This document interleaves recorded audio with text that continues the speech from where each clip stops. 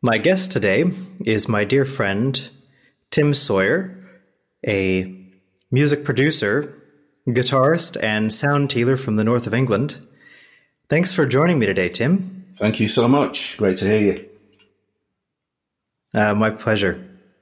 So, Tim is joining me for what may be the first in a series of episodes generally titled, What Does It Mean to Be a Musician? So, as some of you listening may know, I'm a musician and singer and voice teacher, and as those of you listening now know, Tim is also a musician. So we're going to chat about what it is to be a musician, and also we're going to make some music. So I, with my voice here on the microphone, Tim has his guitar. So Tim, one of the things I usually do to start a show is a bit of an improvisation, a musical improvisation to just get things going. So let's dive in, and you can make whatever sounds you make, and I'll join you. Fantastic. Okay.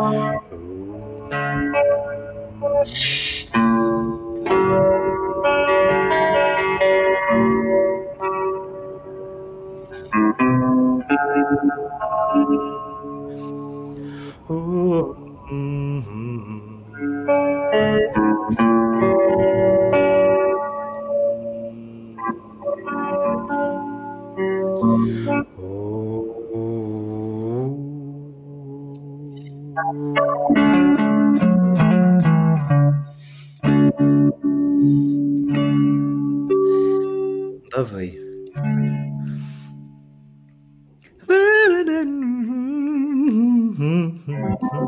Nice way to warm our ears into this.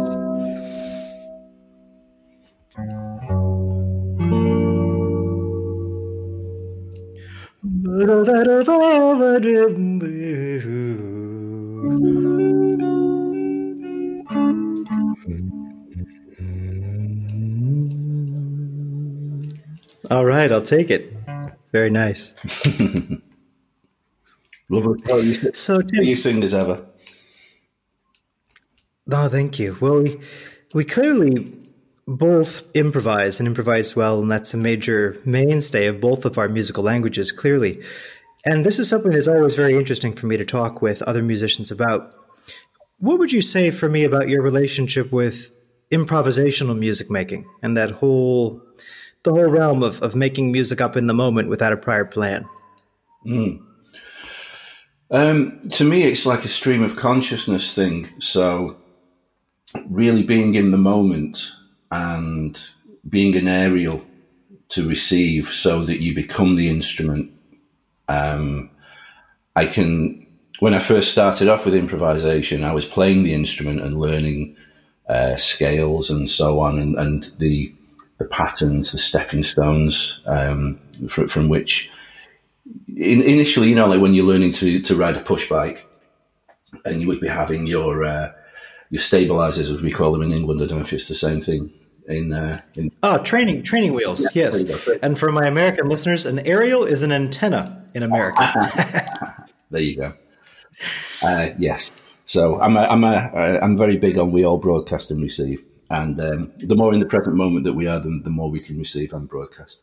So so for me, scales and so on, and that was initially how I got into improvisation, and then very, very quickly became just someone who just liked to make their own sound with that as well.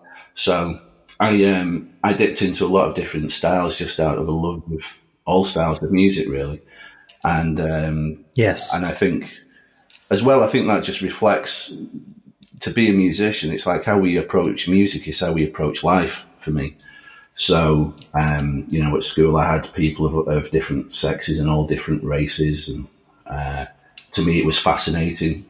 A couple of years before I left high school, there was a guy from Uganda who came and joined our class, and to me it was just like this amazing spellbinding experience of finding out that this new culture and experiences. It was an adventure for me just to talk to this guy, and that is reflected in music as well. And within my improvisation, if I was to sit back and listen, I wouldn't remember a lot of what I played. However, what I would do would be to hear all of those influences that came through from past listening. And yes, you know what I'm saying? It's like, absolutely. To me, the spiritual side of music, because you and I can just cut straight to this. Yes. None of that, okay, let's talk for 30 minutes and then jump in with the spiritual nature of music. Let's just get straight in. So agreed. So for me, being thoroughly present when you're improvising is akin to a deep meditation. So when I improvise, everything else just fades, and I'm totally present. I'm not zoning out, I'm actually zoning in. But what I'm zoning is just one thing, which is to be to receive and become the instrument. So I tend to, as quickly as possible, and sometimes before I play, I'll meditate and get into the right state that I want to play from. But other times, obviously, that's not possible if you're just out at a jam night, open mic night. So as soon as possible, I think it's just true. I think I've just conditioned myself to go into trance really quickly when I have an instrument nearby. And so when we just played then, I don't know what I played. I'll listen. Oh, right, okay. But I have no idea. And so for me, it's about getting in that state, which is somewhat of a spiritual endeavor, isn't it? You know, to connect with source. Completely. And for what we play, for that to be the soundtrack to what that means to us, how that manifests through us. So that's improvisation for me. I like that. I connect with a lot of things you said around that. One thing that I have been fascinated by for much of my musical life, specifically about guitarists. This has been my experience as a musician. Now, I'm a pianist and singer, and I am a versatile musician, not unlike yourself, by which I mean I can play and do play many styles of music and sing in many styles of music rather well, if I do say so myself. And as a singer, I'm fairly unusual to sing in as wide a variety of styles as I do. And the only category of musician that I have met that fairly regularly can meet me for versatility, and certainly not every guitarist, but quite a number of guitarists have been in this category where I can work with a guitarist and he can do any and every style that I can. And that has happened more often with guitarists than with any other kind of musician. And I'm curious if you might have some insight for me as to what is it about guitarists that seems to make you folks, on average, the most versatile musicians on earth? Something I've been wondering about actually for years. Yeah. Well, what comes to mind for me is, because I'm at my most versatile, even though I started off playing classical acoustic guitar when when I was 10. Yes. In 1979, I started playing guitar. So even though I came to it by the way of acoustic, and I still think there's something that is quite crucial about being able to, even if you are predominantly an electric guitar player, I think there's something very crucial about just being able to pick up, just an acoustic guitar, yes, with wood and wire, and create with that. I think yes, very instant, very primal with that. In fact, some of the most spiritual experiences I've had with music has just been sat down, totally tranced out with an acoustic guitar. Yes. So anyway, I think it's really important for anybody to be able to do that with the guitar. So that being said, the electric guitar is relatively a new instrument, and certainly in terms of the styles, say from 1947 onwards, that the guitar has been through in such a short time, it's been a lot. So for me, learning electric, I had a wealth of styles within a relatively short historical time frame, considering the amount of stylistic movement that went on. Yes. From, say, rock and roll onwards, it's like, early blues onwards, rhythm and blues, rock and roll, folk, and then electric folk, and then all that music from San Francisco and from a lot of the West Coast in the mid to late 60s that came through, with all the psychedelic, and then prog in the 70s, going full cycle, going right back to early beat music in the mid to late 70s. They called it punk, but it was essentially the other end of the cycle, going back. And I just think, for me, like when I was a kid going to my local library, there was a huge record section to it, and it was just so cheap to get records out, and it was a massive piece of communication. It was so cheap that it was like, for the equivalent of a US dollar or a pound over here, or euro, you could get 4 albums for a week, maybe 2 weeks. And wow. So initially I just started with people that I'd heard of, and then I just went through, well, what album covers do I like? So, and then when I'd gone through all that, I just went alphabetically. It's like, no, never heard of this. Alan Parsons Project, what's that? Let's get some of that. And Bauhaus, never heard of it. Let's get some of that. But that exposed me to a lot of music. But the guitar has been through a lot of changes in a relatively short amount of time. So when I was learning, I had a reservoir to draw from. So if I wanted blues, it wasn't just one aspect of blues. It was, do you want Hendrix blues? Do you want Muddy Waters blues? Do you want Chicago blues? Do you want, like, taking it back to Robert Johnson blues? And that's just one style. Yes. And then, do you understand what I mean? It was like, so if I was learning the flute, for example, and I play a bit of flute to record with. I'm certainly not a flautist, but if I was learning that, then I would have been taught about specific eras a lot more, and there would have been not that amount of stylistic change within a short amount of time. Yes. So that's my instinct as to why guitarists do like a lot of different styles. That makes sense. So if you think about the instrument of the guitar itself, the guitar as an instrument has evolved significantly within our lifetimes. And then if you go just shortly before our lifetimes, considerably, a significant evolution in very recent times, whereas, say, contrasting that to the flute or the piano has more or less been what it is as an instrument, I would say, since well over a century, without any really significant changes since the late 19th to early 20th centuries in terms of the sound, the scale design, what the instrument is capable of, and what music is played on it. And whereas with the guitar, there have been just radical shifts within, especially, say, the 1950s or the 1940s to the present, just huge shifts. And I think one of the aspects with the guitar is as well that certainly early on, have you heard of skiffle music? I think it was quite a unique thing. It predated rock and roll, and it was essentially where kids that couldn't afford instruments for the most part, I've seen some pictures of some kind of Appalachian stuff that's a bit like this, where like the gut bucket, is it called? Gut bucket?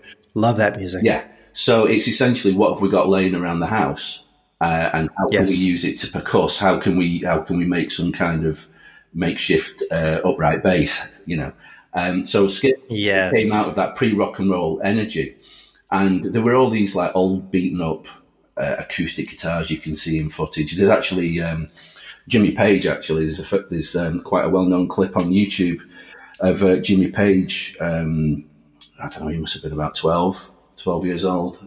A black and white clip, and it's him playing and singing guitar in this skiffle band, sort of late. Wow. And so from that, it's like the guitar was either affordable or not too out of reach. Whereas certainly Yes. here in England, anyway, a house that had a piano, you were quite fortunate if you could afford a piano.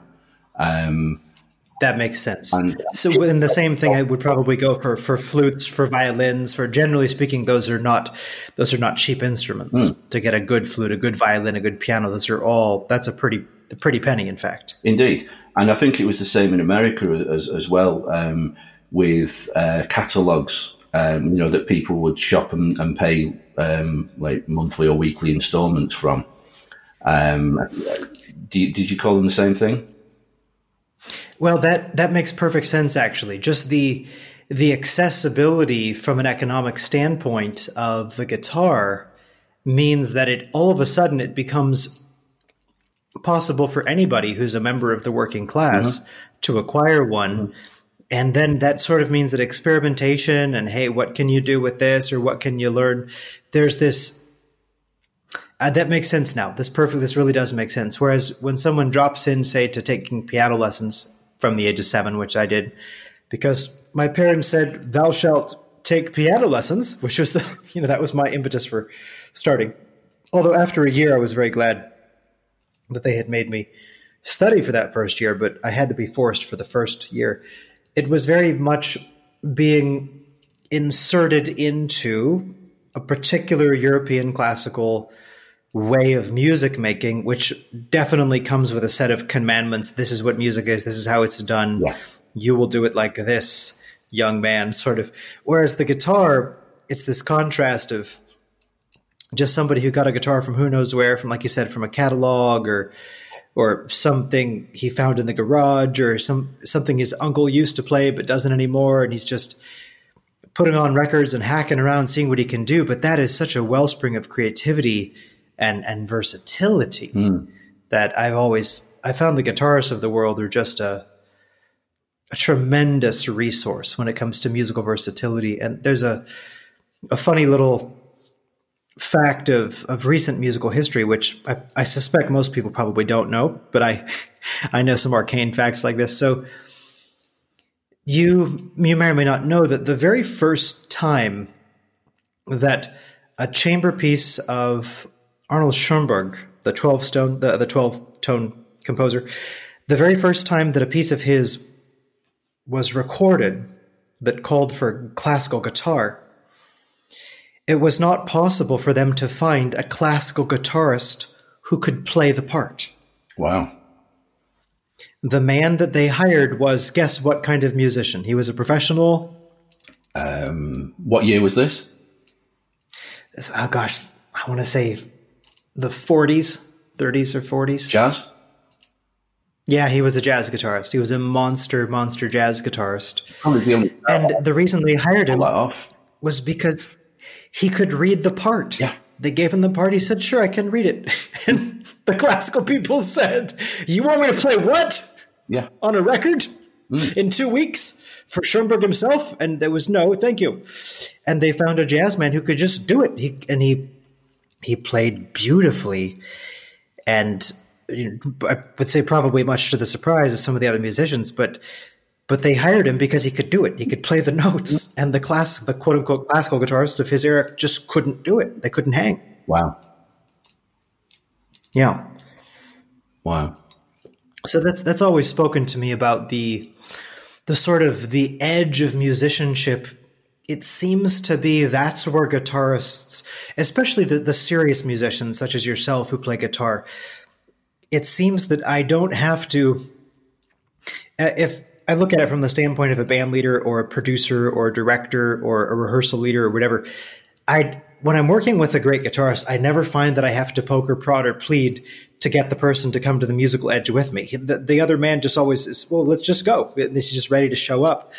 Whereas depending upon the musical style that another, let's say, non-guitarist musician is acquainted with, generally speaking, it's going to sound like whatever kind of a musician he thinks of himself as. Whereas guitarists seem to be able to be the kind of musician that is needed in the moment. And it's just something about the guitar that has people show up very flexibly like that. Whether you want to be an accompanist or you need to be a soloist, or you want to be an accompanist and solo for yourself or play in a band or what have you.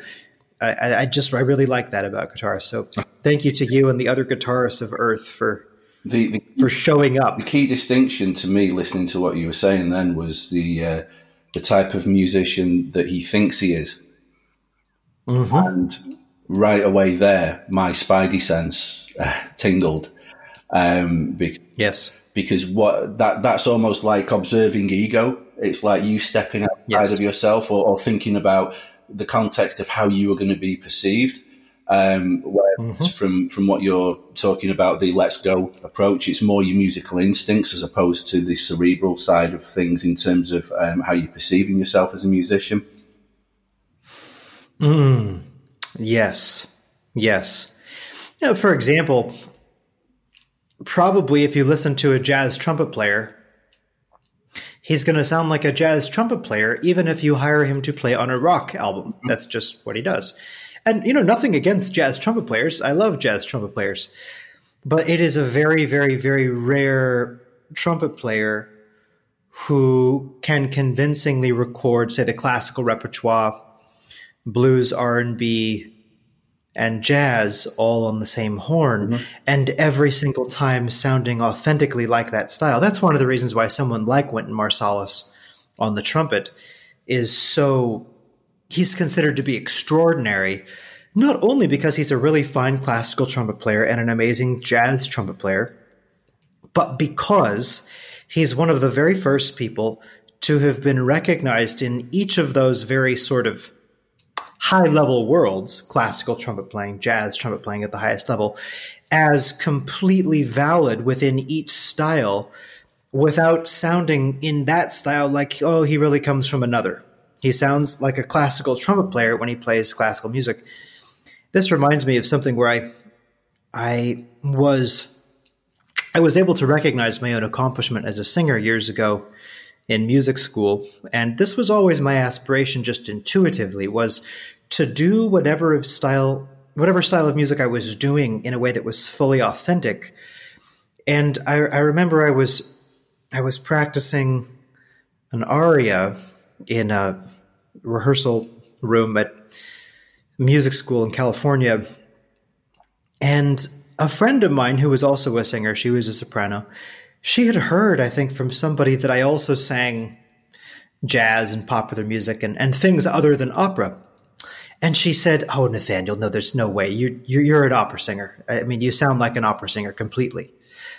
And I said, "Oh, really? You don't think I can sing other styles convincingly?" So immediately, I don't know what I sang, whether it was a Broadway piece or it was probably some jazzy or pop thing.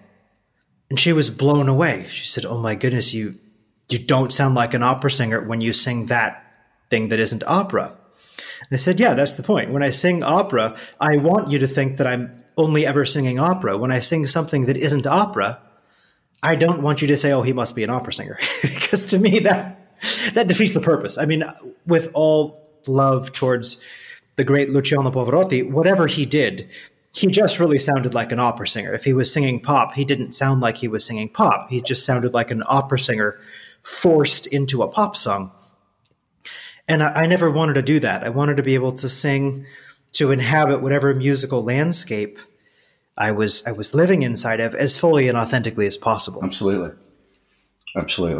Yeah, I was having a conversation with a student of mine yesterday, and I actually made the decision not to get too deep into studying jazz when I was in my teens, because for me personally, it started to interfere with my blues playing, and I started to phrase things slightly differently. It was bringing within me. I loved all the theory side of things and the freedom and the ethos of jazz exploration, fusion, freedom, Sure. and so the idea of jazz I absolutely love. And some of my favorite musicians to listen to growing up and still today, John Coltrane, The Atlantic Years was one of the top 3 albums in my formative years of listening.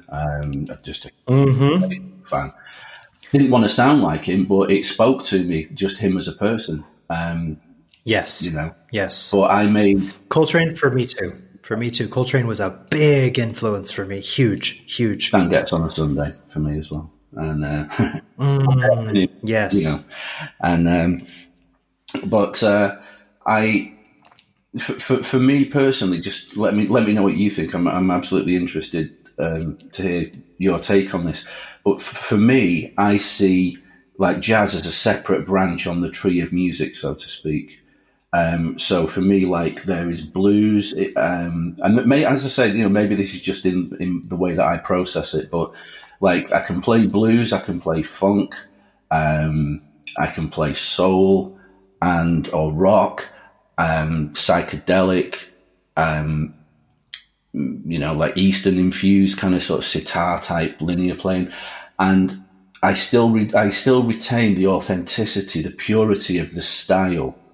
Where, yes, for me, when I go into jazz, I start to have a jazz-infused element to all of those other styles. Ooh, so interesting, man. You've tapped into an inquiry that I have silently been inside of for a long time. So, wow. Okay, this is a deep question. Like I said, you tapped into something I have been. So here's an interesting bifurcation. So I'm a singer and a pianist. By the time I was a teenager, I devoted myself much more seriously to my vocal studies than to my piano studies.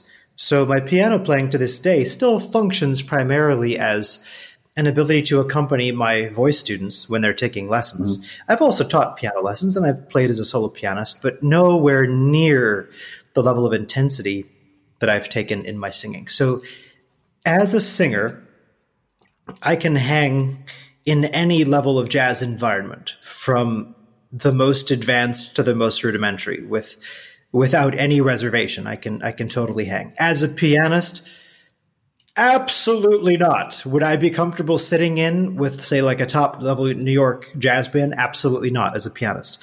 As a singer, immediately. I can go on stage in 30 minutes if you need me to. No problem at all. But to get that level of jazz chops as a pianist it's a level of commitment that I simply never made. Mm-hmm. And so what your comments brought to mind a particular musician, which I'm sure you know of, because as a guitarist, he's kind of a living legend of sorts.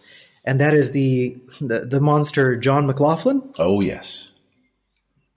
Okay. So, of course, he can play pretty much anything that a guitar can do. However, as an example, as an instantiation of what you're talking about, no matter what style of music John purports to be playing, guess what? He still sounds like a jazz guitarist. Mm-hmm.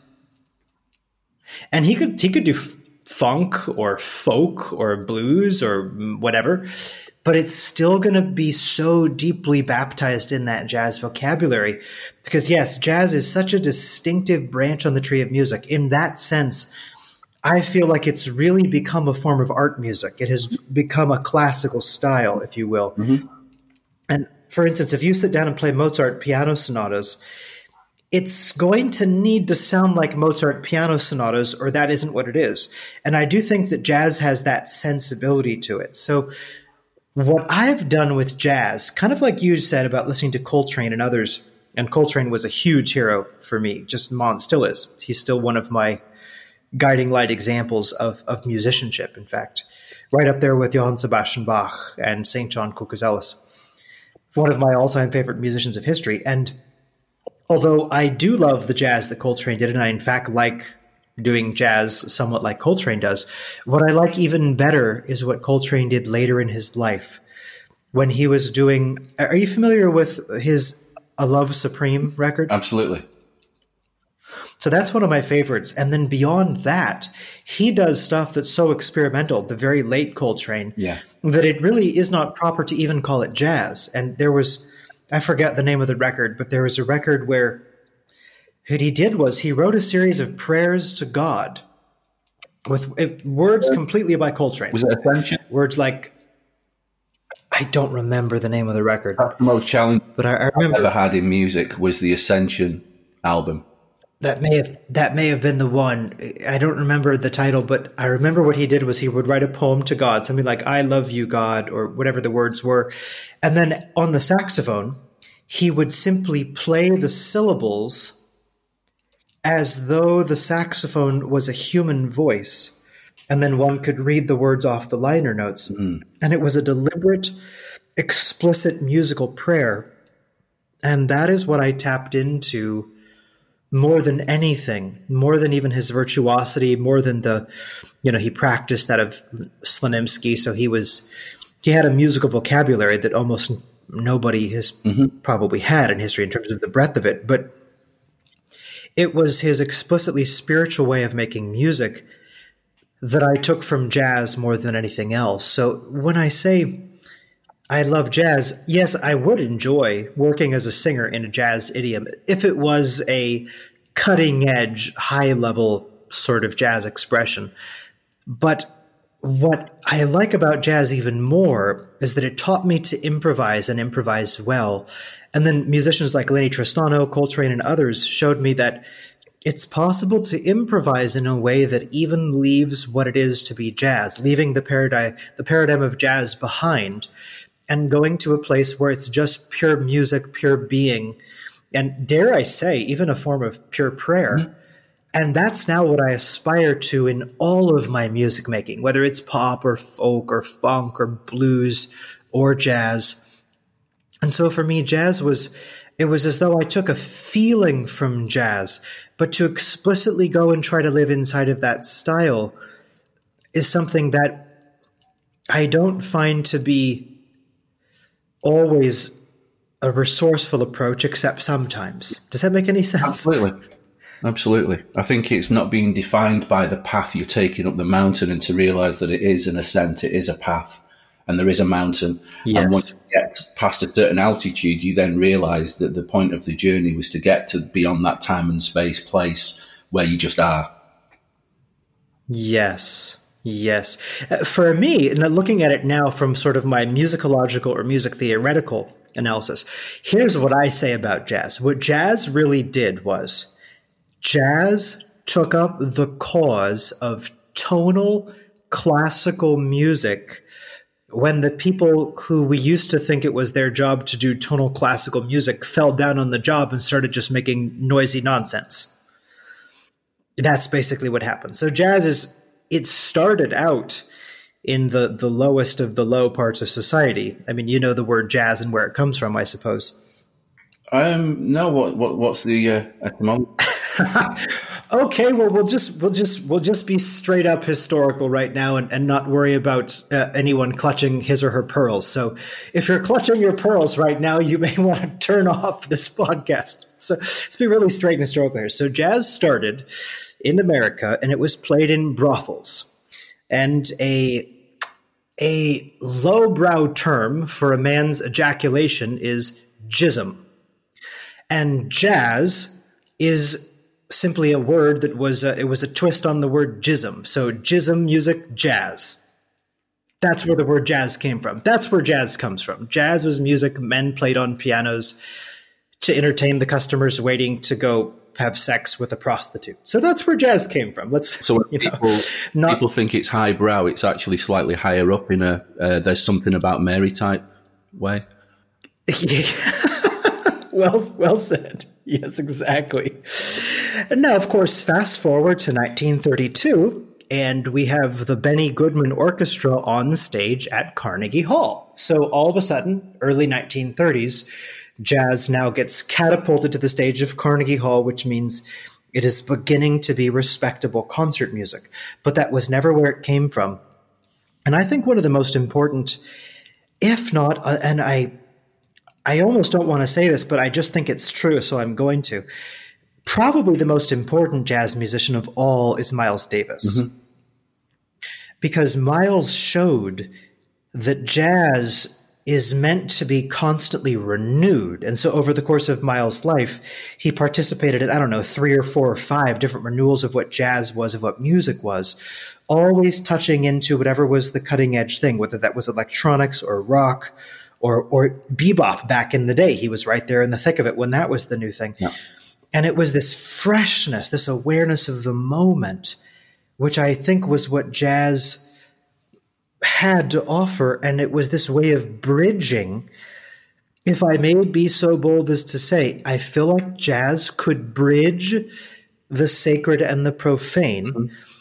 But my fear is that what's happened in jazz, say, especially post the 1980s in many cases, is that they forgot, dare I say, the profane part of that equation. Yeah.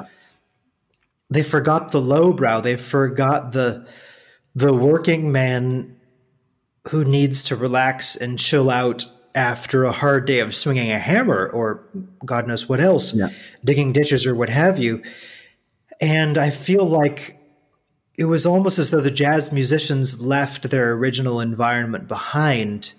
Now, that's not to say that all of them lost their souls. I think there always have been and always will be deeply soulful jazz musicians. But of course, then there's this question of what is it to make high art? What is it to make folk art? What is it to make pop art?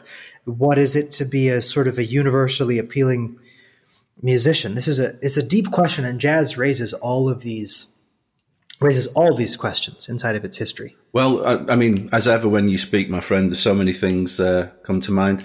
I can't think of anybody else, not to say there isn't anybody else, but I can't think of anybody else that could have hung with the lineup of the Isle of Wight Festival 1970 like Miles did. Indeed. I mean, indeed. A lot of people maybe would pick Woodstock as their time travel gig to go back to, but for me, Isle of Wight, 1970, Hendrix, Doors, James Taylor. Man, I'm with you there. Just imagine that, just those 3: Hendrix, the Doors, and James Taylor. Now today, I don't know that all those people would have even been able to be played on the same radio station. No. They wouldn't be allowed. No. It's interesting what you say about the profane as well. If I use the word, say, eroticism or sexuality, for me, it's one of the things that I grew up as a huge Prince fan just before Purple Rain. So it was my kind of era to be, with me growing up in the 80s, James Brown, for example, if I'd have grown up in the 60s or the 70s, his music would have had that fire. Yes. That we know. Yes. 80s, living in America, James, to me, I heard his older stuff, but, when I saw him in like Rocky IV, was it, the ill-fitting blue jumpsuit, I'm like, I'm not really, you don't feel part of my cultural sort of journey here. But Prince was that for me. However, I lost touch when he...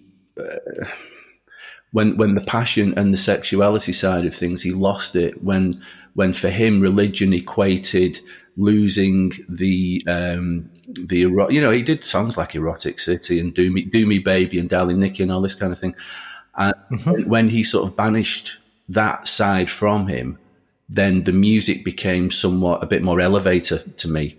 I think the passion, the dark and the light, as the Native Americans say, like the feeding of the two wolves kind of thing, or yin yang.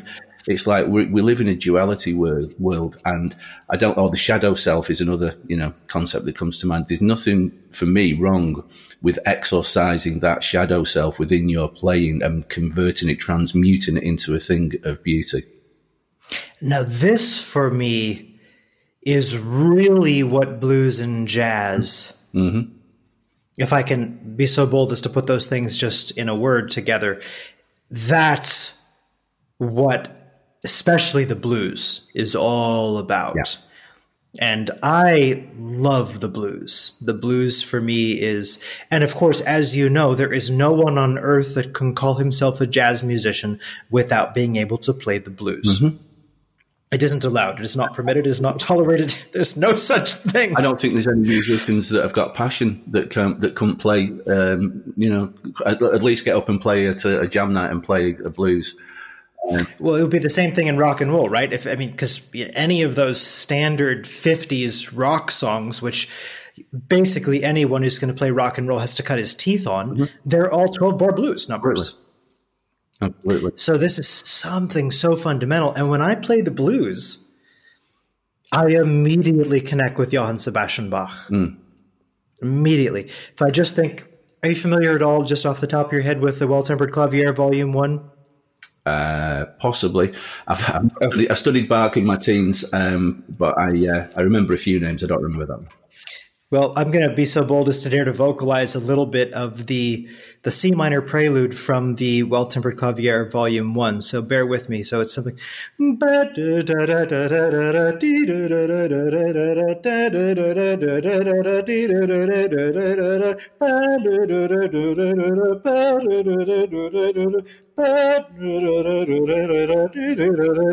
other words, he goes through something like a 1-4-5-7 little bluesy gesture just to get going. And as soon as I looked at that, I realized, oh my goodness, the only music that I know of when I was learning that C minor prelude as a teenager that was a relevant corollary was popular music, blues, and jazz.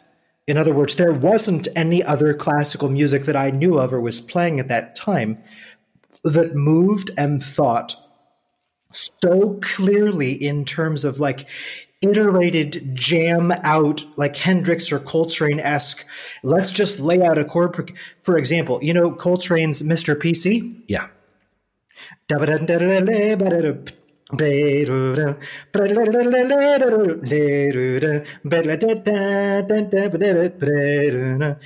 if you go to Bach,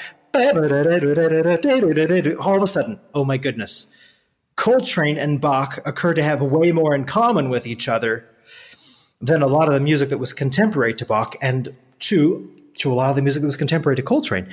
And I realized there was a way of thinking about music. This is where Glenn Gould is one of my main mainstays. There's a way of thinking about music in terms of pure structure or pure love, or the way that music iterates right out of the physics of sound, right out of the partial series itself. And that's the way that the men whose music I love and respect the most tends to live and move and have its being. It's a music that just comes right out of the stuff of sound, the sonic material, which is simply the way that this universe vibrates, going back to the partial series and, Pythagorean Absolutely. sort of understanding of theory.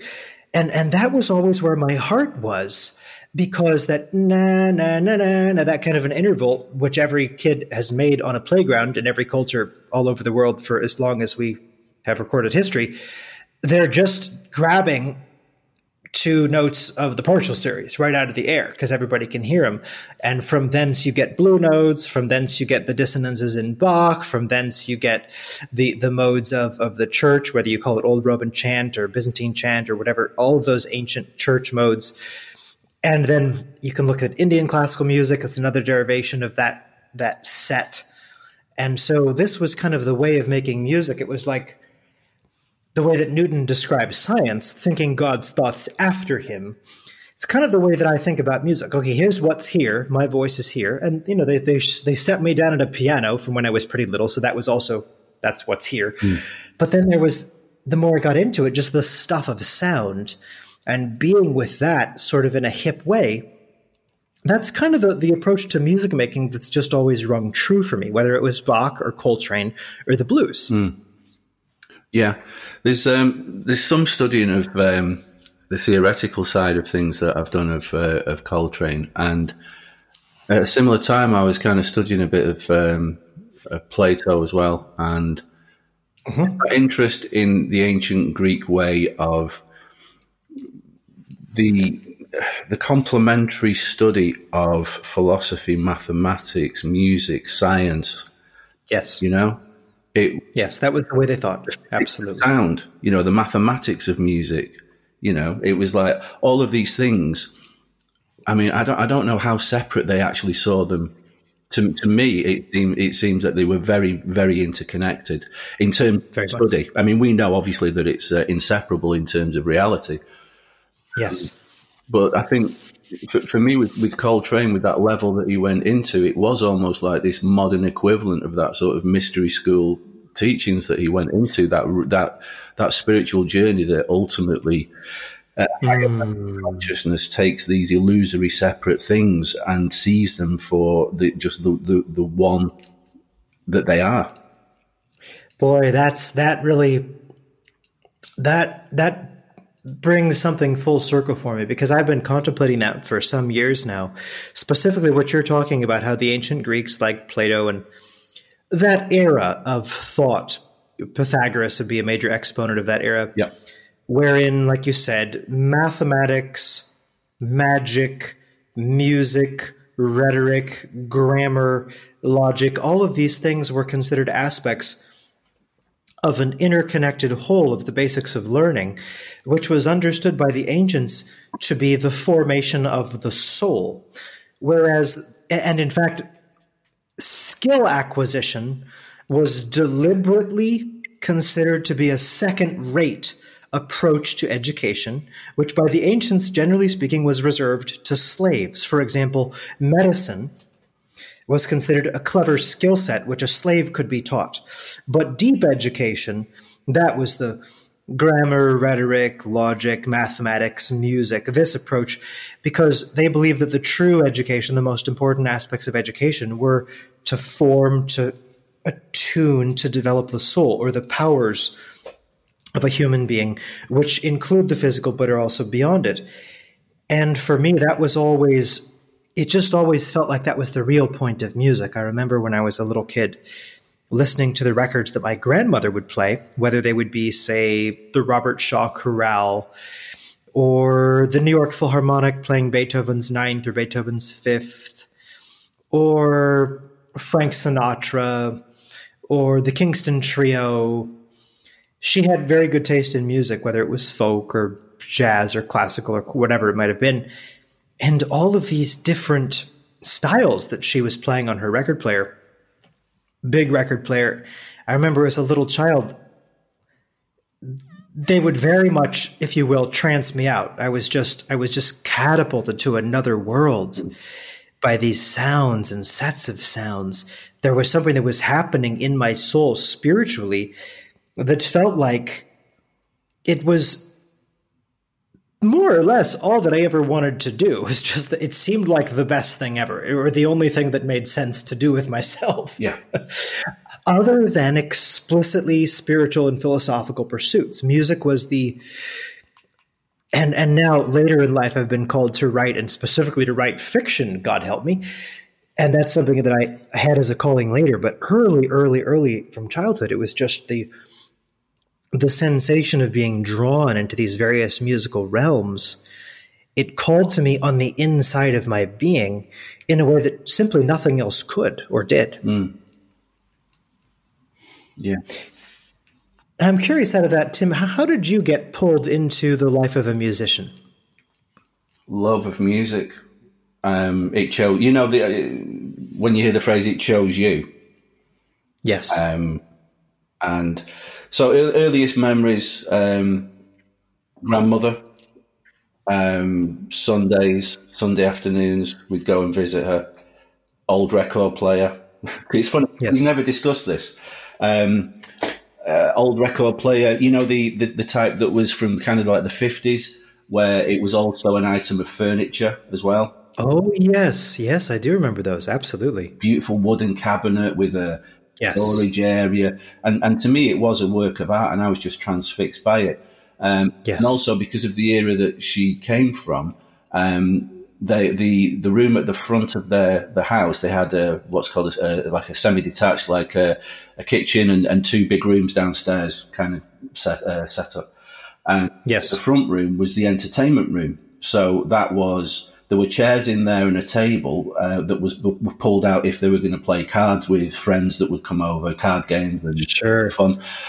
But for the most part, all the chairs were pushed to the outside of the room, and it was a dancing area and a celebration area, looking back and singing and dancing. There weren't any musical instruments, but there was music as such a major factor to it. And Yes. that imprint that made as well, the main two eras that she would love listening to were old 78s.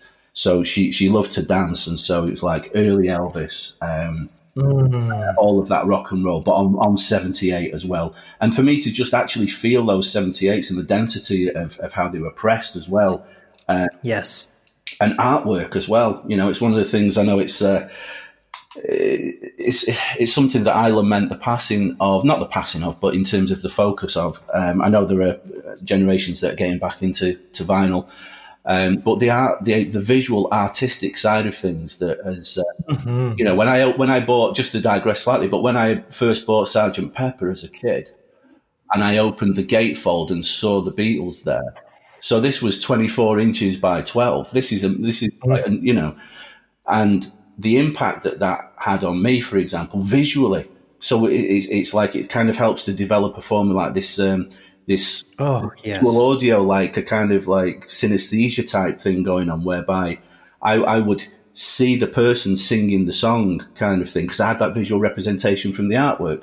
Whereas if you're on your iPhone and you're listening to Apple Music, Tidal or whatever, not that I don't do that, but if that's what you know, and you've just got this artwork that's slightly bigger than a postage stamp, you're not going to have that same imprint.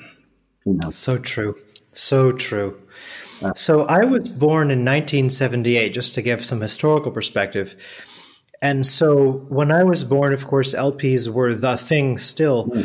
But then I do remember growing up in the 80s, I remember how quickly that transition to audio tapes, you know, and cassettes are so small. Yeah. So I remember my father's record collection and my grandmother's record collection, and both of them had legitimate, proper record collections, like, you know, stacks of LPs, well cared for, clean, proper turntables, you know, the needles and all that stuff.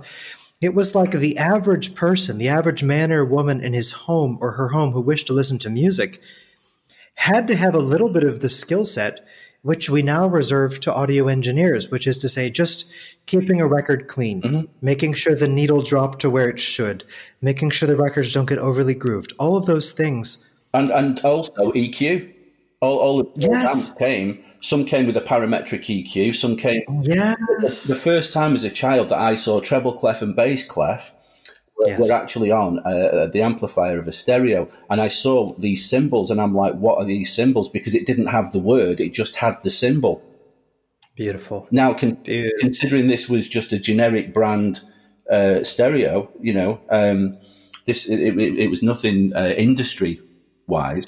And so, but that was part of the popular knowledge that meant treble and that meant bass, and it matters. Yes, indeed. My goodness. And that sense of music and the magic of that whole world. Like, I remember looking at my father's record collection, and I can still see in my mind's eye some of the album covers.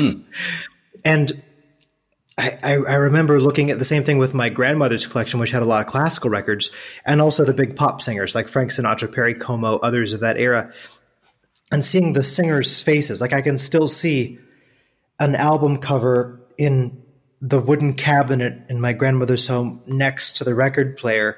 I can still see Perry Como's face, the way that the artist probably painted his face from a photograph, or he may have actually sat for a portrait, but the whole thing. I can see the Kingston Trio. I can see their record. I can see the way they sat for that portrait.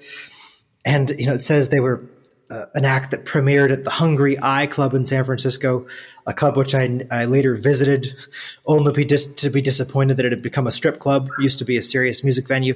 Yeah, and that whole era had there was an aestheticism that was still pretty high, well into the commercialization. That is to say, sell huge amounts of records all over the world. It's very much a commercial form, but the level of aesthetics was still quite high. And there was something about that aesthetic or set of aesthetic norms that was just incredibly important. It felt like it was very much harmonious with my soul. It was just something that I intuitively understood. And to have that artwork or that aesthetic sensibility be dropping away in favor of a purely digital world, it definitely feels as though something has been lost. Absolutely. Just to loop back and connect a few things together, you were saying about how I got into being a musician, and we both talked about the influence of our grandparents and so on. Just one thing that occurred to me then as well was all of the music that she was playing, the vast majority of it. I said there were two different main styles that she liked, and one of it was rock and roll. The other was the swing era. Yes. But with all of the rock and roll that she was playing, it was all guitar-led or guitar-driven. Even the later Beatles stuff that she was playing, that got me into, I love this so much that I want to take part in this conversation. And that was the leap into it. Then I started to get, I actually started on recorder when I was 7, just because that was offered. And I'm like, yeah, okay. But it got me learning music. I went through the Descant and treble and bass. So I love that. I did like different clefs, which was cool. And then strumming on a tennis racket. Pulse was there. But yeah, I started teaching when I was 15. So wow. Teaching while not at school, but teaching while I was at school. Yes. And so the idea of being a musician wasn't something that I had to step into. It was the transition from me like listening to the music to joining in, playing, sat on my bed, first learning, playing, to showing other people what I was doing, to playing with other people. It just became part of this very organic journey. And I guess at one point I just sat down and thought, yeah, I suppose I'm a musician. But it was out of love on it. But there was, my dad had this idea that, and I know he was doing the best that he could within the resources of that time, because there weren't any popular music degree courses or at universities or anything like that. At that time. So it made me smile when you were saying about the your relationship initially with classical lessons, because I too went through that journey as well. And he's like, you'll thank me one day, and I did.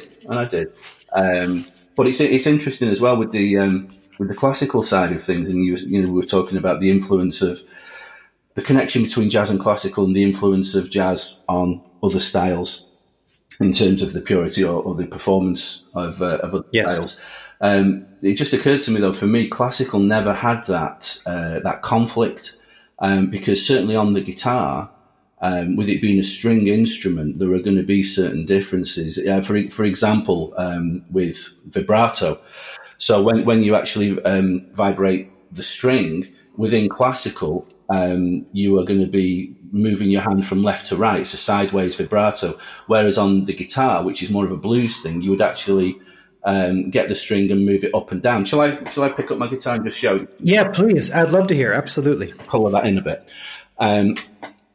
Okay. I'll just dial up a quieter sound there. It's funny, actually. I just pressed my effects unit, and a preset called Jazz Clean came up. I think it's been listening to me. Oh, great. So, yeah, a classical vibrato would be like side to side, more like a... Yes. Whereas a blues vibrato would be more up and down like this. Right. Because it was less... And I'm just thinking about this as we're talking. The vibrato and a lot of other techniques in classical weren't quite as prevalent within the music. So a vibrato from side to side, like then it wasn't about that kind of raw expression, was it? Classical, Yes, if you know what I mean, as opposed to blues. Absolutely. But if I play a blues lick like I was playing classical, it's nice. But if I play it like I'm playing blues, right away, you've got that attack, haven't you? You know, yes, it's completely different. And also, one of the things with classical compared to, say, blues, is that within classical there aren't any string bends. I remember the first time I did a string bend at a classical lesson, and the teacher looked at me, and he's like, "What are you doing?" And it's like, well, there was a lick that, and I'll change sound just for a bit of variety, but a simple melody which was maybe, and I actually played it. Imagine what that went down at a classical lesson. I don't know if you ever saw the film from the mid-'80s, Crossroads, with Ralph Macchio in. I never saw that. No, I didn't. It was essentially my story, but from that aspect anyway, the kid who has classical lessons but then gets into blues and starts phrasing things, and his teacher goes, "What are you doing?" Mm-hmm. There was a bit of Robert Johnson mythology mixed in after that, which I didn't experience. But yeah, it just occurred to me why the classical lessons that I had didn't have that that crossover kind of influence. It was just so different. It was almost as if the guitar as a visual component was the main consistency between the two. The actual way of playing, stylistically, it couldn't be more different. Boy, is that ever true. And the thing you said about bending notes reminds me of the blues. I was reflecting on one of the musicians who influenced me most when I was a teenager. I had a friend named David who was also a pianist and a keyboardist, and I would go over to his house because, well, his parents had considerably more money than we did, and so he had a lot more music equipment. So not just a piano, and a very good one, but also keyboards and a whole studio full of all kinds of gear. So it was really fun because I could go over there and we could jam together as two keyboard players. But his father was a virtuoso guitarist who was one of the most exceptional blues musicians that I have ever met in my entire life. He was a real monster rock and blues player. He could also play folk beautifully on an acoustic guitar, just like a god. But when he was playing blues, especially on an electric, like on a Stratocaster, it was some of the most tremendous music making that I had ever heard played live by any musician at that point in my life. And he's still one of the major musical influences for me because of that. And he told me something, which was that the blues isn't really saying anything until one bends the notes. Yeah. That's when it starts to speak. And I got something out of that which was far deeper than just here's how to play blues. What I got out of that was there was an essence of music itself, which blues taps into by bending notes. I now have a much deeper sense of what that was about. But for me, that blues sensibility is something I have never been able to get away from the importance of. And a little bit like jazz is for me, blues for me is almost more of an inspiration or more of a feeling than even the style of blues. When I say blues, I don't just mean that I want to, listen to B.B. King all day. I would find that a little bit too much like watching paint dry, to be honest. Yeah.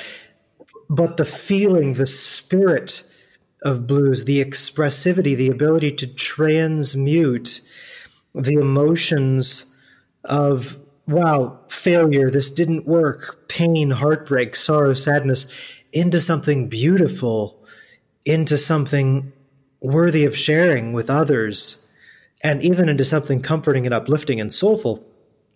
To me, that was part of the magic of what made music worth playing and even life worth living. Yeah. In fact, I think I love that comment about the string bend. And to me, it's like if you just, even as non-musicians, if you've had that kind of day where at the end of the day you go,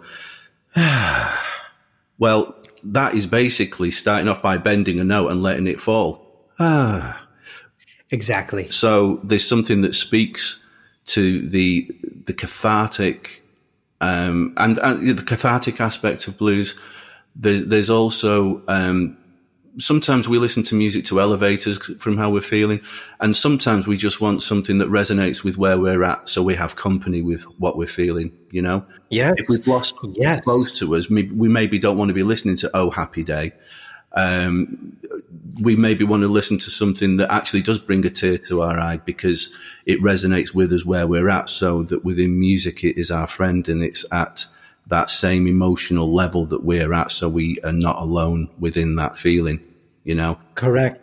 That is what has been called a homeopathic use of music, where the same is treated with the same. So whether it's a frenetic emotion treated with a frenetic musical expression, or like you said, something sorrowful met with a sorrowful piece of music, it's this tremendous way in which the soul does have, like you said, a cathartic experience, that inner cleansing quality, by being met with itself, as though the music becomes a mirror.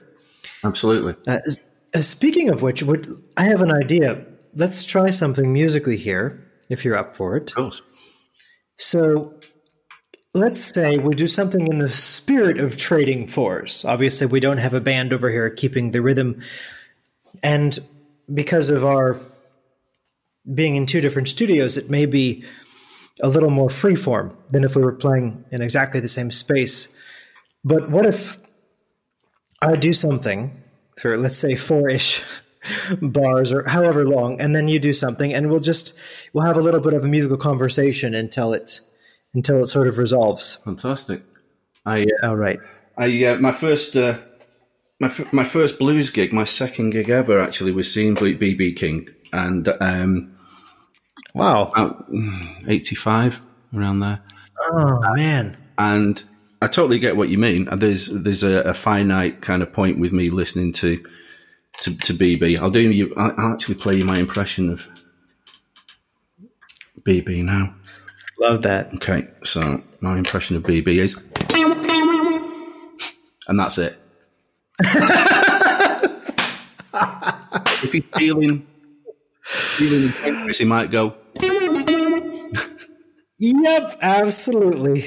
That's right. And the guitar's name is Lucille, I believe. Indeed, after a lady that he rescued from a fire. So. Oh wow. And yet, at the same time, with giving credit where credit is due, every single time he would play those licks, it did feel to me like he was telling the truth as he saw it, or as best he could. Well, that truth, absolutely. So it's the nearest thing I've seen at a music concert to the crowd having a religious experience. Wow. 50% literally of the gig was spent with him. It was at a theatre, and there were people queuing up down the aisle at down both aisles actually, and just to kiss BB's hand. Oh wow! And wow! So it was a mix. It was this pilgrimage that people were taking, and I've never seen anything that even approaches that since. And I was sat up in the balcony, so I could see this quite clearly. And I'm looking down, and I'm like, well, I know I've not been to many gigs at this point, but Springsteen wasn't like this. No, yeah, Springsteen's not going to wait for everybody to come kiss his hands. That is, he's a good musician, but he's not going to do that. He does long sets, but no, not that long. Wow, yeah, that was something about BB, man. He never, at least in my impression of him, he never left that sense of himself as simply one of the people, a man of the people, a part of the people. Mm-hmm. And it was so clear in every note. I remember that he once said that he was really quite surprised when he started figuring out how many musicians listened to him, because he always thought that his music would not be music that musicians would listen to. He was just hoping the general public would like it. And he was just so flattered that so many guitarists especially listened to him. But I thought, wow, what a humble man to have accomplished as much as he did in that style. The lesson to me from BB is tone. So yes. Even though I playfully did that one note thing and did the kind of thing, yes. How many guitar players can play one note and it's them? That's true. That is So true. even though I'm doing it playfully, it's like, it takes me more than one note for people to know it's me. Yeah, it's something else, isn't it? That's really one of those things that is such a rare hallmark of the artist at the highest level, where with someone like a Miles Davis or a Coltrane, I mean, goodness, maybe two notes and it's Train. With Coltrane, the same thing, probably just one note. Okay, that's definitely John Coltrane. There's nobody else who sounds like that. Yeah. To me, yeah, just his alto playing, I think one note and I'd get who it was. Yes. Yes, indeed. He was a special virtuoso. Coltrane is somebody I still reflect on him as an example of where the musicianship seems to, very much in the sense like Johann Sebastian Bach, no matter where I take the measurement of a Coltrane, I find nothing but musical integrity all the way down. Whether it's his tone or his choice of notes or the repertoire he was playing, or if I try to figure out what was the motivation for that he put the song together, like I just find deeper and deeper elements of integrity and commitment to his art, like a martyric, like a dying for it type commitment. And that was always the kind of music making that inspired me. Was I was left with the sense of that man would very gladly live and die for every note that he played today. Yeah. That was it for him. He left it all there. Yeah. So as we, in that spirit, sort of, I will start up something and then I'll fall silent as I pass it over to you. So it'll be a trading force without the band keeping going. And if it's measured and we have time, that's cool. If it's rubato, that's cool. If we do whatever, if you use one sound, if you use another, we'll just flow with it, shall we? Absolutely. All right.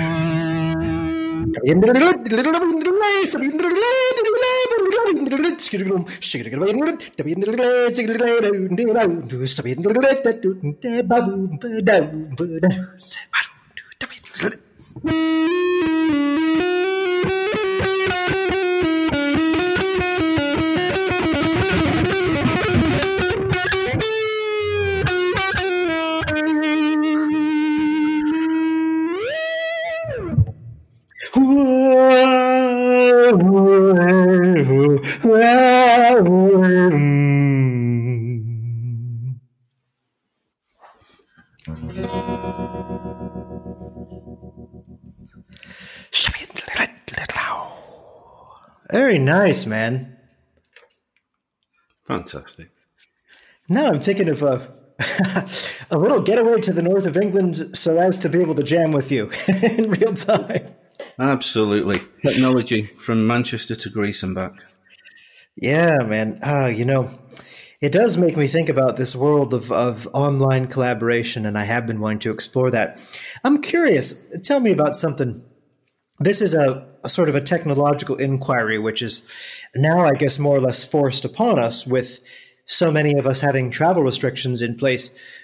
But being an experienced electronic musician yourself, what kind of experiences have you had with doing collaborations with artists or one other artist or however many of them, where you and the others are none of you in the same place? I'm not collaborating with anybody in the same country at the moment. So you've had some good fertile musical experiences where you have people from miles and miles away, and you manage to. Now, if they're not in the same room, it doesn't matter what country they're in. Yeah.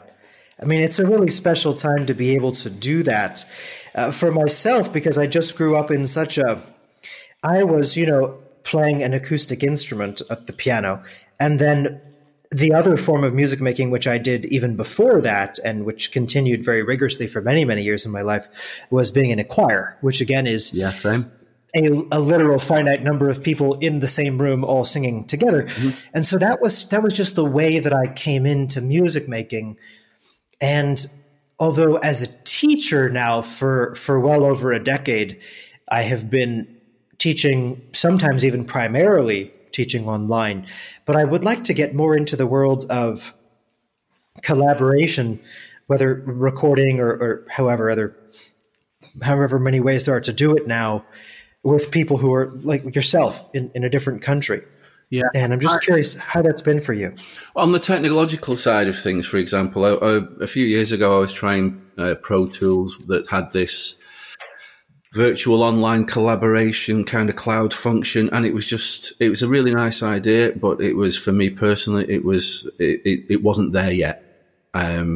The idea that I thought it was that we could be basically sharing the same window, same project window. But it was, to me, what I basically do is it's just like a game of tennis, creative, collaborative tennis. So because I'm a multi-instrumentalist, it depends who I'm working with as to what the setup is creatively. So a lot of the time I work with vocalists in different styles. Sure. So on YouTube, if anyone wants to listen, there's a channel which is Soul Purpose Production, and that's got like some world music on there, some hip hop, reggae, soul, R&B kind of stuff that I've done. So apart from the vocals, then By the way, for anybody listening real quick, there will be links to what Tim just described to that YouTube channel and anything else that you want to share. There will be links to that in the description of this podcast. So, but continue, Tim. Yeah, great. So with all of those, I'm the band, which I didn't set out to be. Again, just that impetus of love for music. So I got into using a 4-track back in the day on cassette, and having these creative constraints was a great boot camp. So if you only have 4 tracks that you can use to record, then you have to make decisions, which is empowering. Again, leads to present moment focus.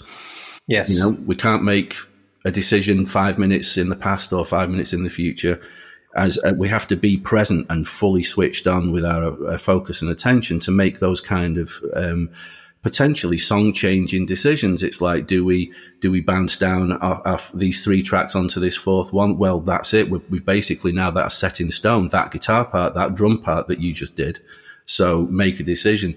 I'm not into this fixing it in the mix later kind of thing, which is part of the evolution of my own journey and where technology is. Oh, man, I'm with you right there. You're singing my song. I'm not into that. Well, fix it later in the mix either. I don't like that. Creatively, you are also, if you're going to fix things in the mix, then what are you actually like writing with? You know? Yes, it's like why don't you actually? I mean, people say I mix as I go along as I create. Now, if you're mixing another artist, it's different. But if you're a creative yourself and you're just multi-laying all the different instruments, then just you want it to sound as good as it can in that moment to keep your inspiration going. So this whole idea of this mix thing being some future event, I don't get it at all. Don't like that at all either. I think it's unfortunately a very similar thing has happened in movies. There's this idea, it's like the ubiquitous, we'll just fix it in post, fix it in post-production. I don't like that. Whereas if you take the sensibility of a director like a Hitchcock, no, Hitchcock wants what the actors are doing right now, what the camera is capturing, substantially to be what the audience sees. Did you hear that story about Hitchcock having 2 versions of every script? No, tell me. So the first one was just the standard version. The second one would be his own handwritten notes, writing after each part of the dialogue what the emotional purpose was of that particular dialogue. Wow. Wow. And one of the sound healing, Jonathan Goldman's sound healing formulas that he came out with was intention plus vibration equals healing. Yes, I found that to be now this is an interesting segue right into sound healing, something that you say you do and I also say I do. So I love that little formula because it's not the easiest thing to describe. So say it again. The formula is? So intention plus vibration equals healing. And apply that to the blues. The intent behind it is the passion and the emotion, the catharsis that's going into it. And, and the vibration, well, as you and I know, it's like there are certain scales that will go like your minor pentatonic, major pentatonic, blues, added blues notes and so on. Less is more within blues. And if you wanted to use like an Aeolian mode or a natural minor mode, it's too much information to have like the minor 6 in there and the major second in there. It's a lot of the time it's just too much information. Yes. So the specific frequencies. I also think that we all, in my own experience, I think we are all unique vibrational beings. I think there are aspects to us, like a healthy, balanced chakra will have a specific frequency.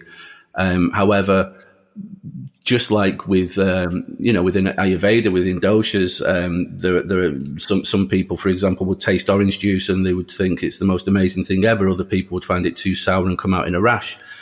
And it's the same thing with frequencies. I know some people who chill out to techno. Sure. You know, Oh, sure. them and their own, like the relative vibrational rate, that to them, they just go, I can trance out and lose myself in this. Whereas other people, it would agitate them.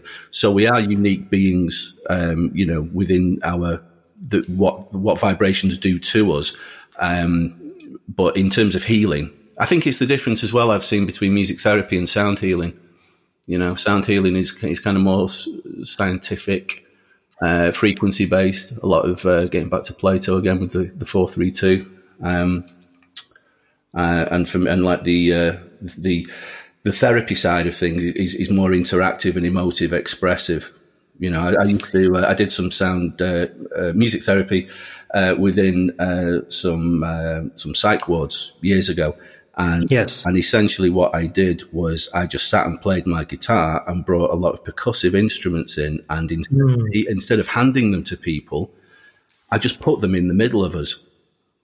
And people, one by one, fast forward 30 minutes and everyone's playing them because the vibration of the room, you know, the emotional sort of overall feeling of the room had changed so that people felt safe in doing that and inspired to do that.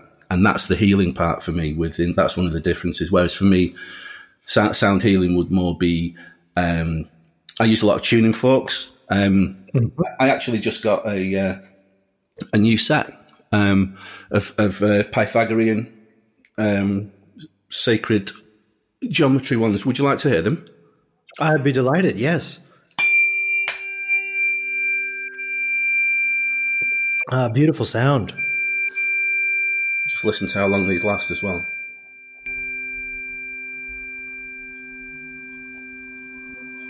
Wow. Still going. Yeah, this is like the Spinal Tap of tuning forks. Very nice. Yeah, about a minute. Anyway. It reminds me of is when I was growing up, I played handbells, English handbells, which were created so that they were created a long, long, long time ago so that bell peals, which of course, if they're going to be played in a bell tower at full volume, can be heard for miles around, so that bell peals could be practiced at a volume that wouldn't wake up or annoy the townspeople. And that developed then all the way into the 20th century as an orchestral percussion instrument, which then became something that could be played in its own choir. So I was in a number of pretty good handbell choirs as a younger person. And the sound is actually quite similar to the tuning fork you just whacked. There's a very, very long decay, and a really good set of English handbells can be 5 or even 6 or sometimes more octaves. They can be really wide-ranging and yet beautiful, beautiful, long, long ringing. And of course, they can be created to any tonal system one desires. They can be custom forged. But having that instrument in my hand, that piece of metal, very carefully forged and polished, brass, ring like, and then they're damped against the chest, generally speaking. So that means literally right up against the heart center. And what a wonderful experience that was. And the legato with an English handbell is done by the arc of one's arm away from the body and then back towards the body in a slow circle, depending on how long the note is. So it was this wonderful involvement of the body and the movement of the body. And then there are percussive techniques that can be done against the hand, against the chest, even against the knee. There are all different kinds of things that can be done to get the body involved. But although this wasn't explicitly a form of music therapy, when I was doing it, it was just a way to do beautiful music, and it's a sort of innovative or maybe novel genre. But it was, as I now reflect back upon it, very much a therapeutic experience. And then I think it was maybe my early 20s when I realized that my calling as a healer, which I somehow knew about intuitively since I was a much younger person. I knew that if I wasn't a professional musician, I probably would have been a physician, because health and wellness has always been a major, major calling of mine ever since I was a teenager or younger. And then I realized that my therapeutic vehicle in this life is as a musician, not because music is merely or only therapy, but because it is one of the most powerful forms of therapy available. And that's now a way that I really view any and all music. In addition to other things that music is, it is profoundly therapeutic. Well, it's another. Obviously, I look forward to speaking to you to again. That's another chat in itself, because when I went to college, I was offered a lot of different places at musical colleges because of my grades at building music, but I turned them all down because I wanted to remain free from. They were all classical places essentially, so that goes back to our earlier conversation. Yes. Whereby I know I was saying about classical playing on the guitar being different. However, I didn't want to be indoctrinated through that particular learning schooled system. I wanted to remain, someone who innovates as opposed to imitates, which is what they were going to teach me to do. Yes, I knew that I wanted to create and be free within my own expression, as opposed to being taught to recite other people's. So even though I wasn't writing at that point, I certainly had that impulse. So when I went to college, it was actually for psychology, sociology. How interesting. So, and my dad was an NLP, neuro-linguistic programming trainer and hypnotherapist and so on. So I grew up with that. Did you say your father was an NLP hypnotist and trainer? Yeah. Oh, that's interesting, because that's got to go back to early days then, if that's what your father did. Absolutely. I mean, we'd have lots of conversations that I didn't even know that he was teaching me NLP. So I believe it. So that's amazing. Who did your father study with? Because that's got to go back to the days of Bandler and Grinder themselves. Yeah, he did. He studied with them, Dilts, Bandler, Grinder. No, I think just Bandler, actually. I think they'd broken up by then. But yeah, I've got his old cassettes, Tad James. Lecture from him, from seminars. And I never went to visit Grinder or Bandler, but they are from where I am from. Like, one of them lived in San Francisco, the other one lived literally up the road from me in Santa Cruz, and I knew about them for years. Right. And when I lived in California, where I'm from, I never made the point of going to visit either of those gentlemen. And then John Grinder died, and then of course, but I should have visited them in person while I could have. Was it Santa Clara where the university was that Grinder was teaching that Bandler was a student? Grinder taught at UC Santa Cruz, actually. Santa Cruz, was it? Okay. One of the interesting things about that was taking it back to to jazz, in a sense, in terms of like the formation of, not in terms of the brothel side, but in terms of the fusing of ideas side of things. And because that is my understanding with jazz, in terms of like New Orleans and the fusing together of different music, and the fact that there were like people from different countries, cultures, and so on, all kind of playing. And us musicians do like to hang out and chat and jam, don't we? Oh my goodness, yes. But from what I understand, there was an aspect of that within the studying that was going on in the mid-70s as well, whereby people that were doing traditionally a left brain subject also had to do a right brain one to sort of balance things out. And there was this sort of cross fertilization of different ideas. So you get someone who's, like Bandler, who was he was a mathematician, physicist, wasn't he? Yes, a very, very fine mathematician, in fact, and quite an accomplished scientist as well, and old school computer programming as well. Yes, and so you get him talking with a linguist, with Grinder, and all of a sudden, you've got this. I don't think it would have been such an over-expansing creative area, the study of excellence. I don't know if that would have come out if there hadn't have been such a mixed, balanced out area of multiple studies that went on. Absolutely. And my understanding is that both of them, both Bandler and Grinder, explicitly acknowledged Gregory Bateson as the one with whom they had conversations, out of which NLP came, essentially. And Bateson was an anthropologist, not surprising. And he also introduced them to Erickson. He was the gatekeeper. My dad, when going back to conversations, and it's the same in a lot of the NLP books, Fritz Perls, Virginia Satir, Milton Erickson, Yes. the big three that I mentioned. However, That's right. When I was doing my master practitioner course, a lot of the talk was on Bateson, and if you look as well about the connection with pre-NLP with a lot of the cognitive behavioural stuff as well, it does owe a lot to that. A lot of the presuppositions in NLP are very similar to the cognitive distortions, which I was quite surprised about. That's fascinating. And I was just reminded of a thread which is so incredibly important and mysterious and enigmatic and just shows up again and again and again and again. I realized we just got into a territory called people whose work could not possibly exist were it not for Noam Chomsky. Yes, well said. And that is a place where, in fact, one of the most important musical lectures or series of lectures that I ever heard in my life, which is Leonard Bernstein's 6 lectures at Harvard, which he entitled The Unanswered Question, which in my view are some of the most important lectures on music for my life that I've ever heard. Those lectures were made based upon Bernstein taking Chomsky's approach to grammar and then applying that to music. And in fact, it was those lectures which introduced me to Chomsky. And then later in life, it was a desire for me to understand those lectures more deeply and their implications more deeply, which led me to get in touch with Chomsky.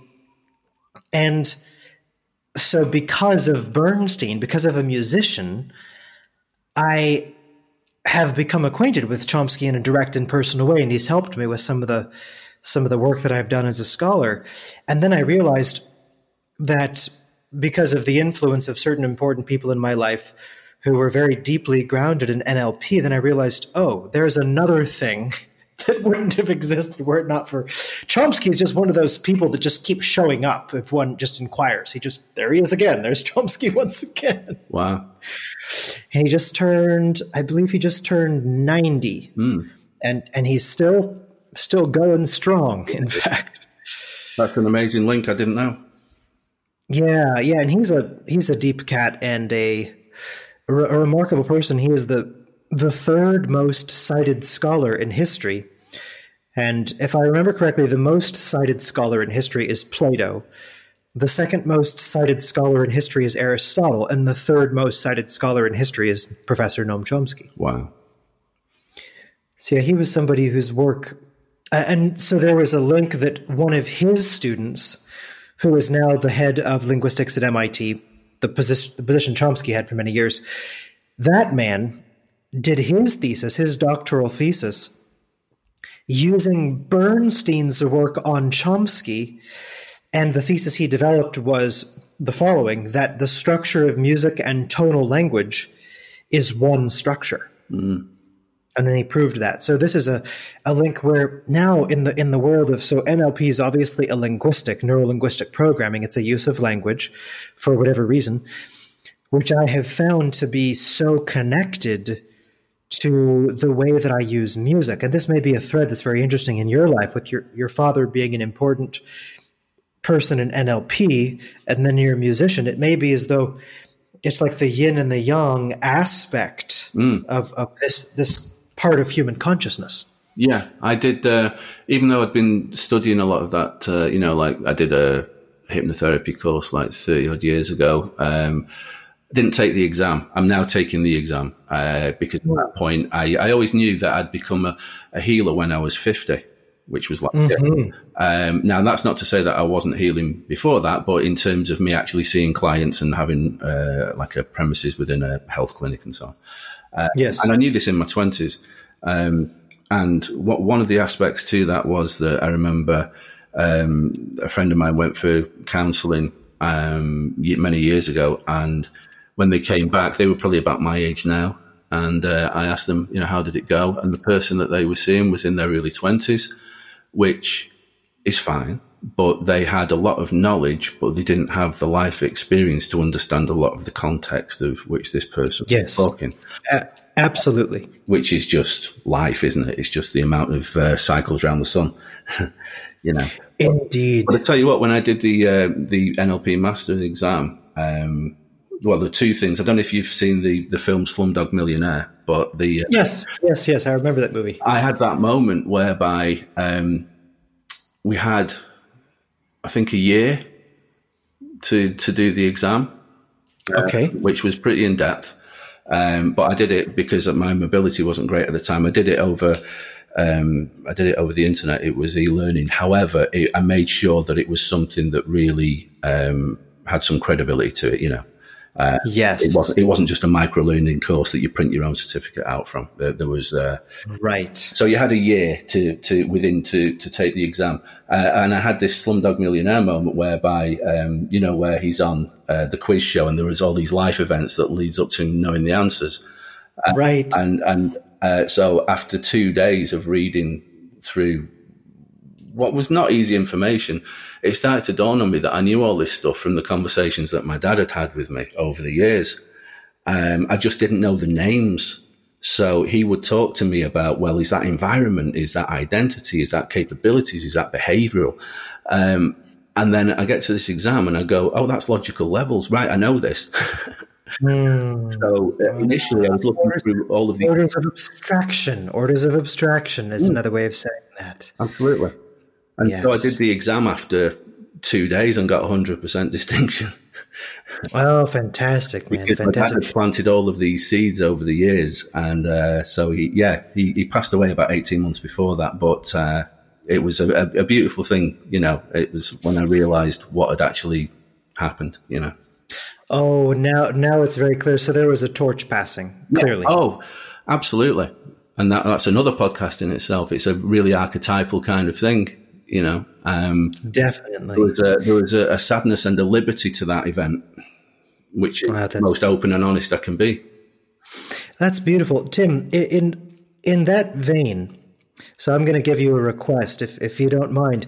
I'm going to give you a request for a solo. And then after that, I'll invite you to give me a request if you're so inclined. But may I be so bold as to ask you to improvise a musical solo for your father? Yeah, can I do it on a tongue drum? Absolutely, as ever you're inspired. Okay. I'll just do a level check. Can you hear this okay? Yes, perfect. Sounds good.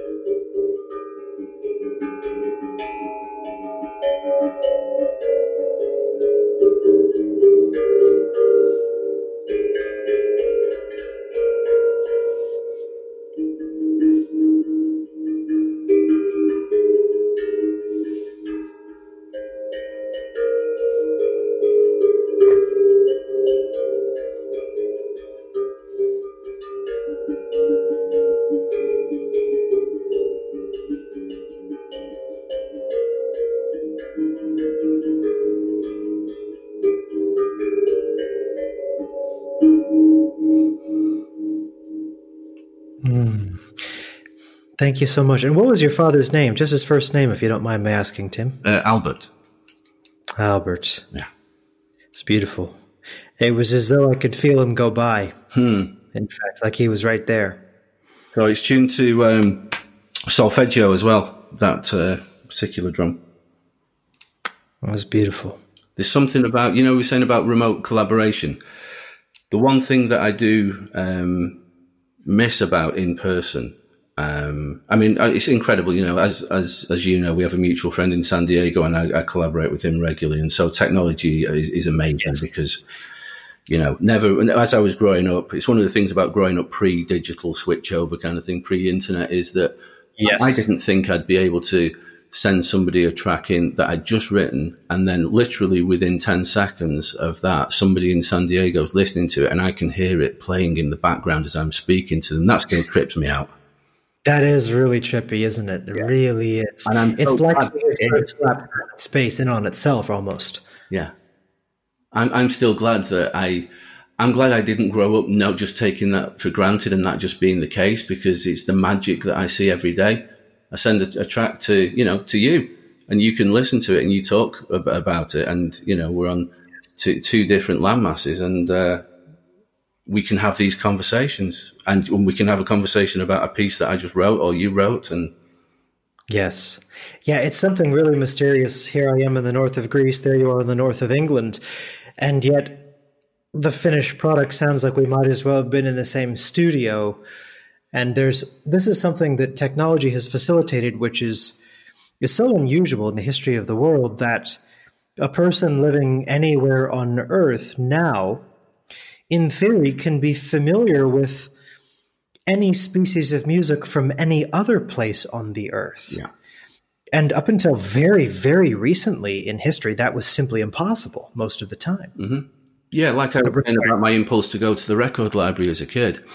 Well, now you don't have to have that strong an impulse to go to the nearest place like that and sift through, take a couple, 2-3 hours out of your life. Now, now you can just go on YouTube, and you've just got up next on the right hand side, and you can, we've all done that, haven't we? Where you just have that hour or so where you just lose yourself in just this random rabbit hole of, okay, what's next in related listens, whether it be on Spotify or, sound, other artists that you might like. It's an amazing sort of linear way of coming across lots of different artists and some of them are related, but some of them have got other aspects to them, and the artists that might be related to them can take you to a whole completely different direction. Yes. Speaking of that, I have been doing something like that of late with Glenn Gould, the great Canadian concert pianist and recording artist, who never played a live concert after the age of 32. And interestingly enough, in his entire career as a concert pianist, he only ever did 200 live dates in his whole career. Comparing him to a pianist like, say, Hoffman or another, say, pianist of an earlier era, that would have been the number of concerts in a year. Yeah. And another interesting aspect of Gould is that he was also a radio broadcaster that was so trusted by the CBC, the Canadian Broadcasting Company, or Canadian Broadcasting Corporation, that they let him kind of do what he wanted to. So he made these beautiful art piece, audio documentary exploration things. One of my favorite is called The Idea of North. Have you ever heard that? No.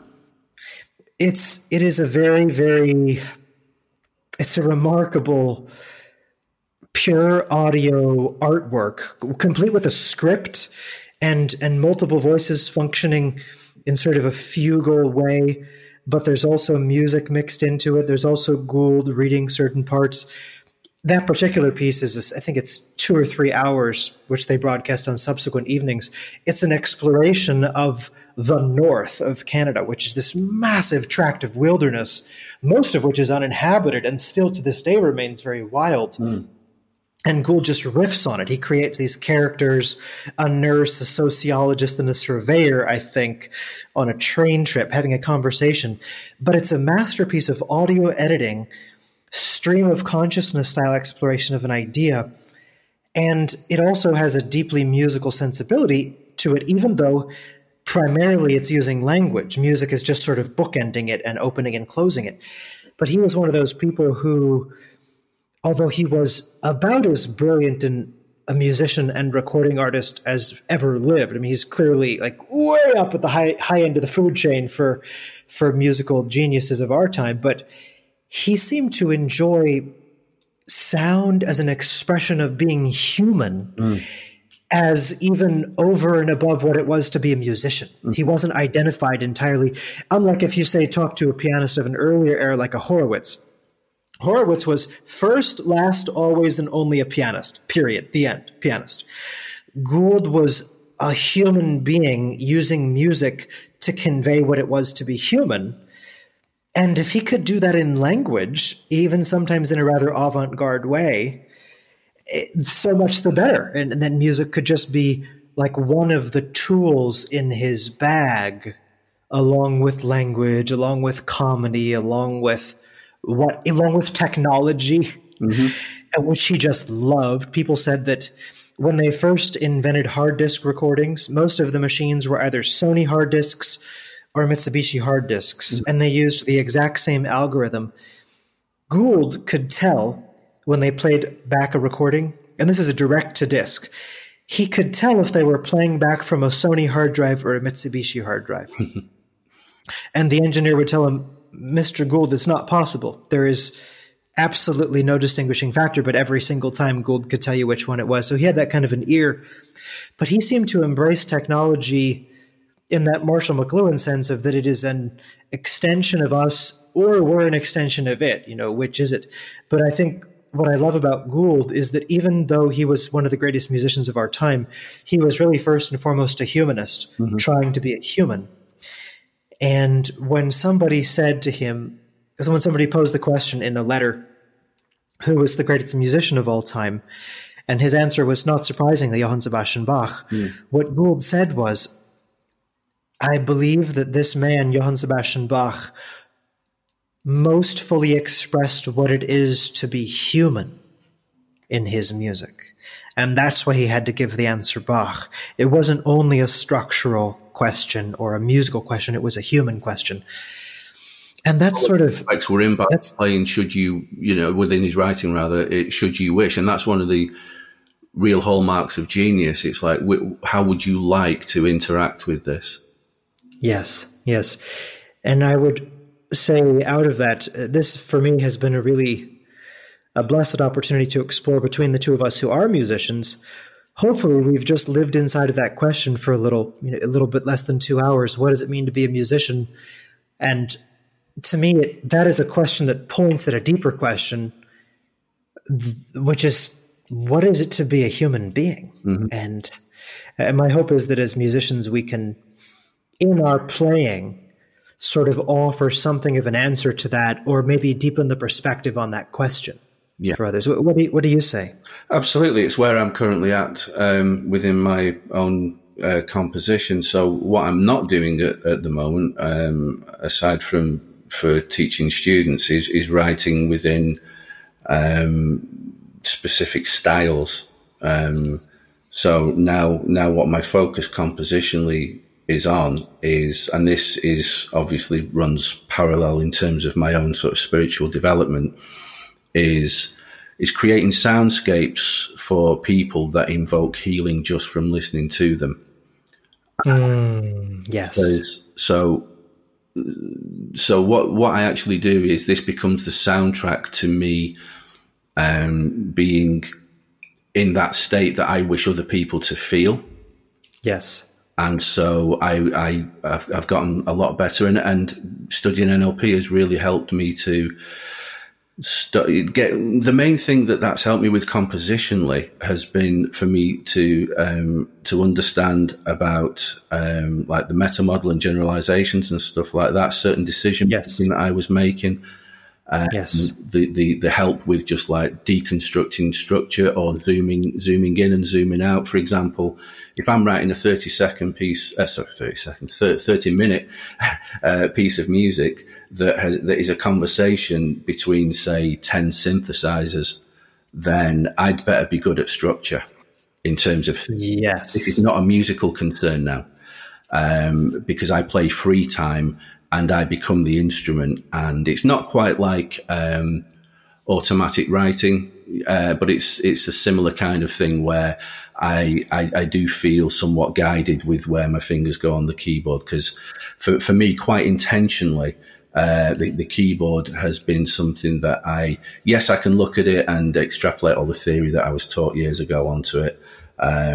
However, I've deliberately kept myself comfortably uncomfortable on it. I dig. I do understand. And one of the things, if I get used to a certain key, I know this is a bit of a tech thing, but one of the things that I've started doing recently is that if I'm writing in a certain key and I start getting used to patterns, then I just hit transpose by a semitone, and all of a sudden I've got a completely different spatial relationship with, it's like just setting reset on any patterns that I've got, just like so that I'm just back into responsive mode, reactive mode, intuitive mode. So, and I had that a lot with the guitar in terms of when I really got into, we'll put it in the links, but there's an album that I did that's on SoundCloud called Front Room Sessions. And it was, there were 12 tracks, but 11 of them were done on my phone with an electric guitar plugged into an app. There was basically an adapter that I had that allowed me to plug a guitar lead in one end, and then it just went into my iPhone on the other end. Nice. Called an iRig. And I just hit record on it, and you could have a few effects on, but it was basically you just hit record, play, and then you can upload straight to the internet. So I set myself a challenge because I was feeling really inspired, and it was autumn, fall, and I kind of like it when those earlier nights, when it starts getting darker a bit earlier, there's something in the air that's I find quite that season of there's a certain slowing down naturally, isn't there, after summer? More, yes, nature seems there's more of an introspective kind of feel. And so I set myself the challenge of writing 12 songs in 12 days as a diary. Nice. And I think there were 9 different tunings, is my point. Beautiful. There. Beautiful. Which is a way of, because if you know something so well, then you're going to have your go-to patterns, True. You'll see it when people sit down at a piano or pick up a guitar. A lot of the time they'll have this go-to phrase that they don't even know that they're playing. A little melody or a little, some sort of little reactive preset conditioned idea. And so having seen that a lot, I always... I like to ask myself that creative question of how can I become, even though I'm maintaining the best bits of all of the knowledge that I've got, but also not falling into any patterns in terms of just like presets. Man, that is such a challenging thing. So if I were to set a bit of a beat and you were to improvise over it using any instrument in the room, maybe we could explore that for a little bit as we sort of bookend the show with some musical improvisation. Would you like to try that? I shall get my acoustic guitar just to keep things nice and varied. Yeah. So what I'll try to do is I'll try to give a feeling of continuity by making some sounds, maybe some percussive, maybe some accompaniment-based sort of sound, maybe an occasional hint at an obligato. And you're going to feel free to just grab whatever instrument you want to grab, whether it's a tuning fork or an acoustic guitar, your electric, or just whatever you have around. And we'll see if we can bring some of these threads together: inspiration, improvisation, trying something new. Let's do it. All right.